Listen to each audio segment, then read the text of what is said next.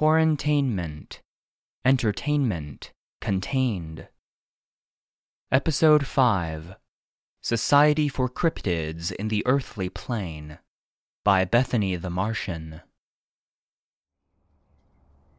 The envelope is addressed to me from the Society of Cryptids in the Earthly Plane. My first thought, naturally, is that it's a fundraising letter.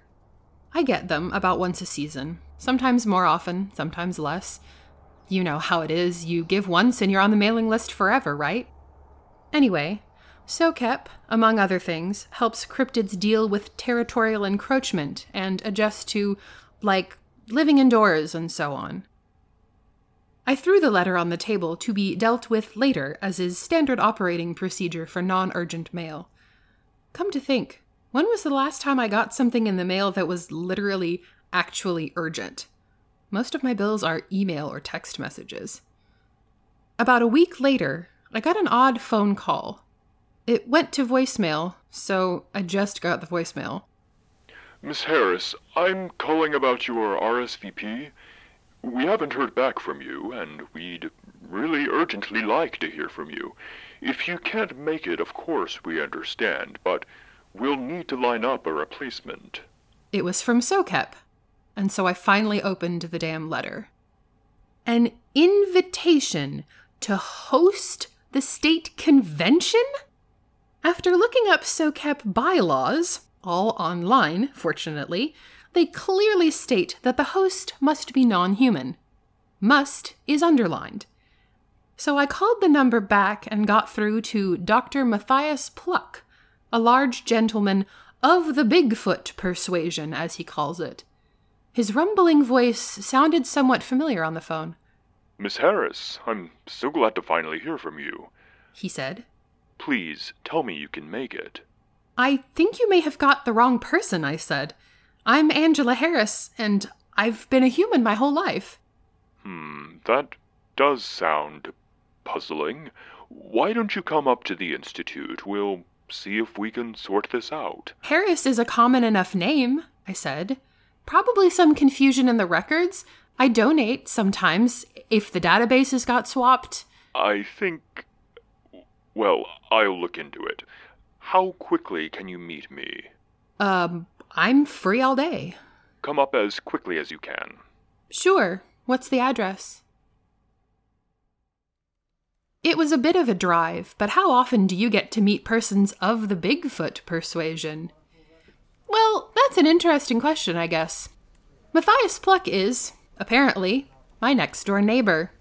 I know him as Matt, and he loans me his lawnmower if I let him borrow my washer and dryer.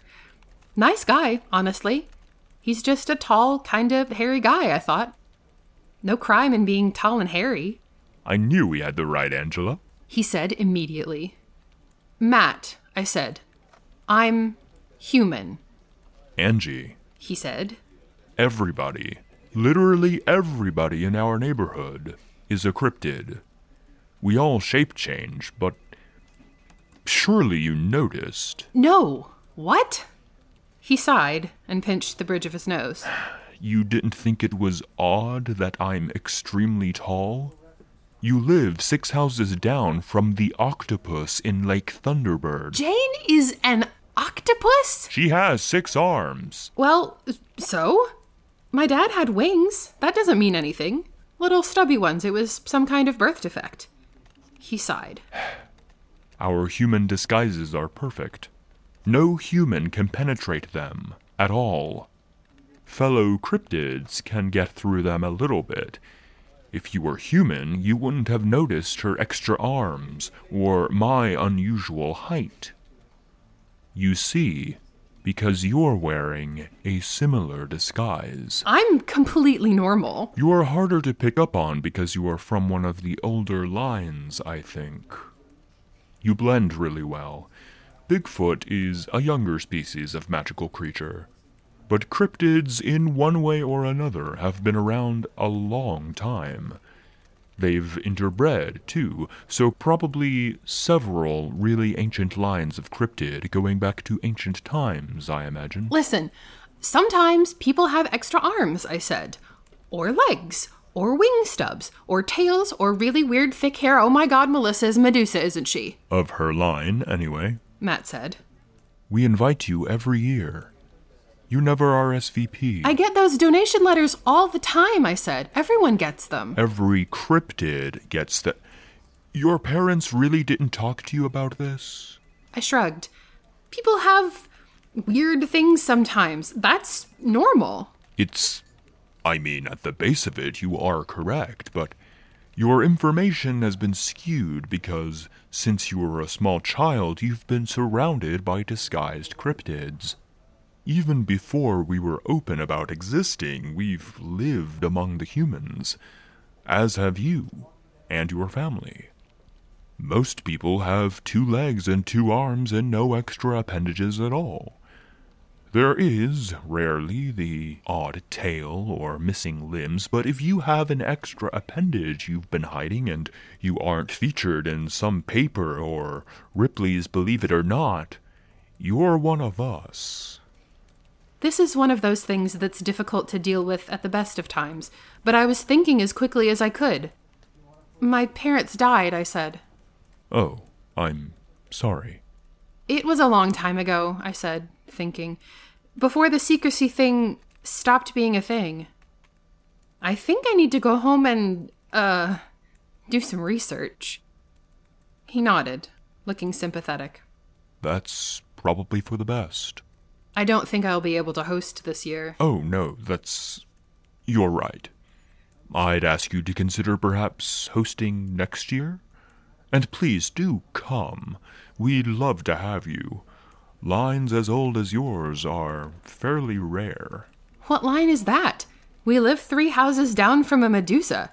I mean, I'm just learning about this, and I don't know much, but I know that's an old one. I'm aware, he said. There's some resources for genealogical research of this type. I'll put you in touch with someone who may be able to help do a deep dive. But what line is it? Well, you're a dragon. Excuse me? A dragon. I thought about it for a long minute. Huh. It took me a while to figure out because you don't display the usual signs. Wing stubs, the scent of fire. It wasn't until winter that I realized. Realized what? Heat just rises off of you. You're never cold, are you? No, I guess not. Hey, you know what I'm mad about right now? You could have been flying this whole time? I could have been flying this whole time, I replied. Find a nice abandoned area to practice in, or it's going to be a disaster. Yeah, thanks, Matt. I wasn't sure if I was being sarcastic or not. You are coming to this thing this year. I'll introduce you to the dragon who lives upstate. Only one? Yeah, dragons tend to spread out. You gonna be okay? Yeah. I mean, I'm apparently a whole different species than I thought I was, but anybody could make a mistake like that, I guess. You know what'll cheer you up? Flying, I said. Go find an abandoned quarry. I did. And you know what? I'm still mad that I have had wings my whole life and just recently learned how to fly. I am going to accept the host position next year because the convention this year was a lot of fun. And after a lot of practice, I've mastered cooking a steak to the perfect doneness with my own flame. Things are going pretty good.